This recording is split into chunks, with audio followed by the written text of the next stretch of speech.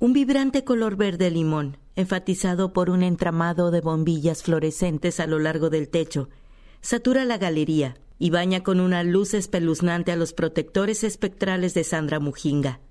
A medida que las y los visitantes se adaptan a la nebulosa iluminación, se encuentran con 4 imponentes figuras de casi 9 pies de alto, 274,3 centímetros.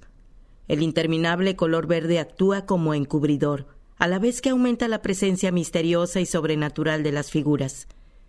Mujinga denominó protectores a estas figuras que creó en 2020 y les dio los nombres de Misató, Mitano, Mínei y Míbalé. Permanecen en posición de firmes, en general mirando hacia la entrada de la galería, pero orientados en direcciones ligeramente distintas, como centinelas con extremidades más largas de lo normal y cabezas elongadas. No obstante, sus cuerpos y su piel permanecen totalmente ocultos, envueltos en telas. Llevan capuchas levantadas y ceñidas, lo que hace que sus rostros permanezcan en la sombra. Además, están envueltos en telas holgadas, como cubriendo el armazón de un espantapájaros. Sus camisas están abultadas en secciones y atadas en ciertas partes con hilo de nylon, con mangas extendidas que les cuelgan por debajo de la cintura. Sus pantalones envuelven unos muslos delgados que se extienden hasta cubrir sus pantorrillas gruesas y los pies creados a partir de losas de cemento celular. Los pies no son visibles, pero estabilizan sus altos cuerpos.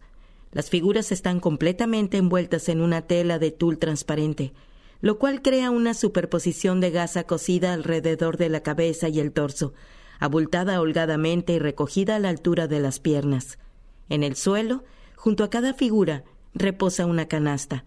Las 4 canastas, alargadas y abiertas en un extremo como una amplia cornucopia, en forma de bocina de gramófono, yacen a los lados. Sus tamaños oscilan entre 2 pies, 60,96 centímetros, o 2,5 pies de largo, 76,2 centímetros, por casi 3 pies de diámetro, 91,44 centímetros en la abertura.